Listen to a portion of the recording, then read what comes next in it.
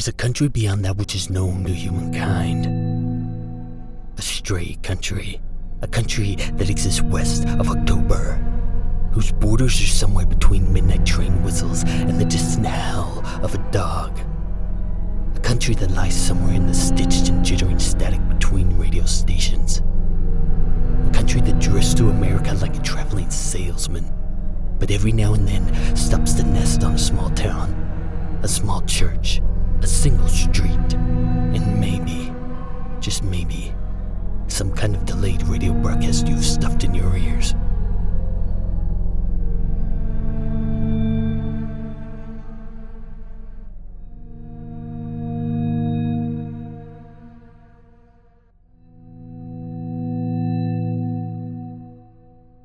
Chapter 36.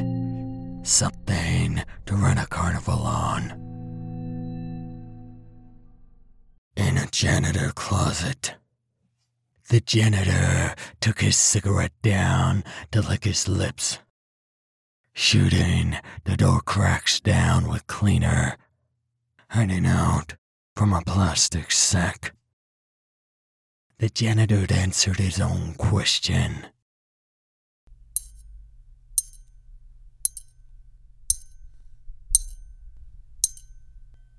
With the janitor gone quiet, the dog tag pull chain could be heard tapping against the bulb.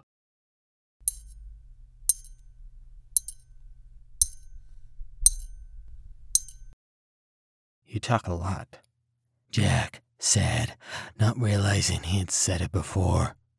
Very near the same thing, just days ago. Actually, the janitor whispered, I don't talk much at all. I don't have anyone to... The janitor was suddenly listening. There was no junior high school window to play film like a silent theater movie screen. Only an old wooden door, gnarled with nuts, that would not talk, would not show. And so instead of watching a window like a movie screen, the man and the boys listened to the door like an old radio. Gathered round like a fireside chat or some kind of serial, the Shadow, the Lone Ranger, but warped by a bad signal.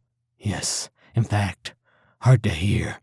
Yes, and something blocking the pitch.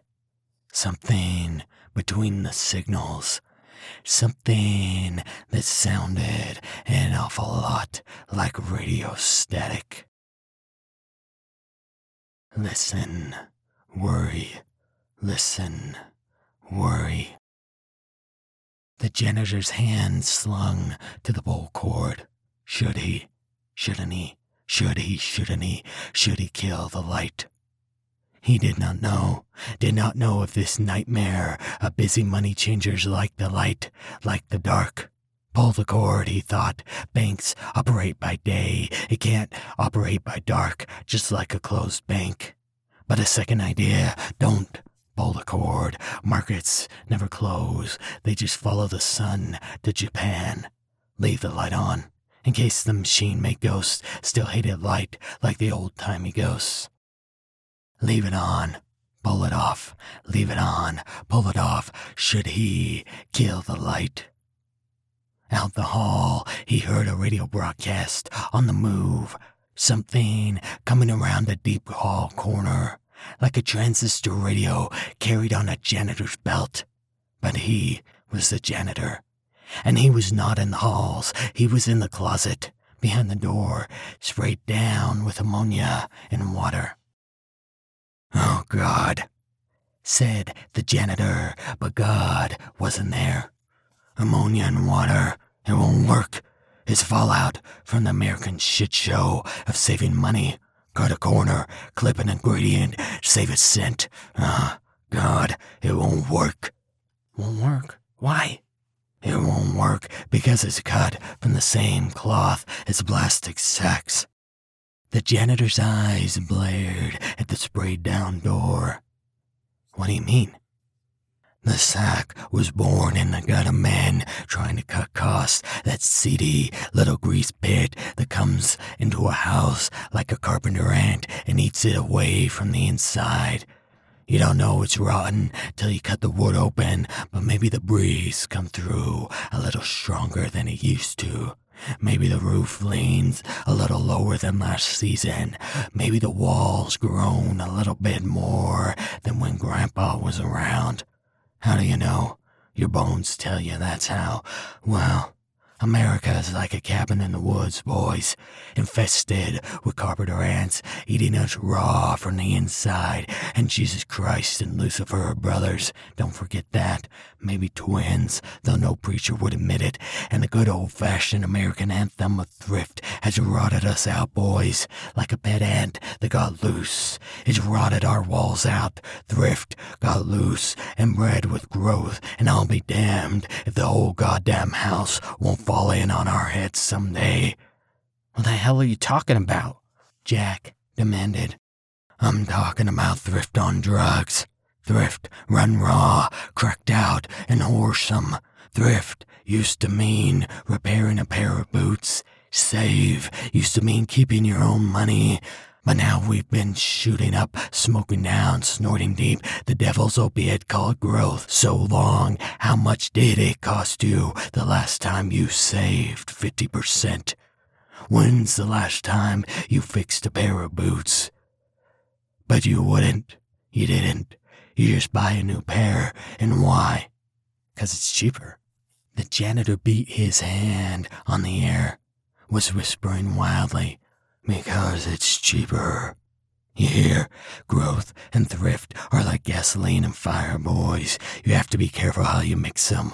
Well, now here we are, right in a world with too many boots, but stuck on a carousel that can't stop spinning, can't stop dancing, can't stop selling you more boots. And so we alter the boots just to sell more. Sure, it used to be simple. You need a brown pair of boots to go with your black pair, and it almost made sense. But where is that sense today? How many pair of boots do you need? But you don't have one with buckles, or surely you don't. And this pair might go better at church, and this pair is for the snow. This one is for the city, and that one for the show. This pair uses laces, and that's quaint and old, but if you ever had a pair of boots made out of suede, surely your closet's not complete until you do. And then, what if you care about the animals? Because you should. So it's time to clean the closet of the leather and buy boots made of canvas or cloth or something from the good old-fashioned earth. Something that doesn't stink from the blood of cows. Yes, that's what they'll tell you. Not because they care about cows, but because it's another way to sell you something you already bought. Yes, because they're buying us down a hole. Because how do you keep spending and buying and collecting and buying and ever feel complete? Because there's always another pair of boots made out of new material, fashioned with a new strap, cut a different way. And how long do you stay on the carousel, boys, before you throw up? How many times do you have to go around before you realize you aren't going anywhere? And why is it the goods are getting worse? Why is it your grandparents always say they don't make 'em like they used to? When a man does something a million times better, like building a pair of boots, shouldn't he be getting better at it? Outside, in the hall, Billy heard the sound like someone had left a television turned to static. And somehow, Billy knew it wasn't a television. The school's cleaning fluid won't work because it's cut from that same carousel, the same carnival ride, water and ammonia, because the school has to cut costs, and the fluid gets cheaper and cheaper and cheaper until you got that powdery shit in the soap dispensers what a kid doesn't even recognize as soap. We're caught in a death spiral of cutting costs and slaughtering quality just to make a buck, and it's not something you can see. It's not something that has a face, but say you could look it in the face. wouldn't you see something that looks an awful lot like a white plastic sack?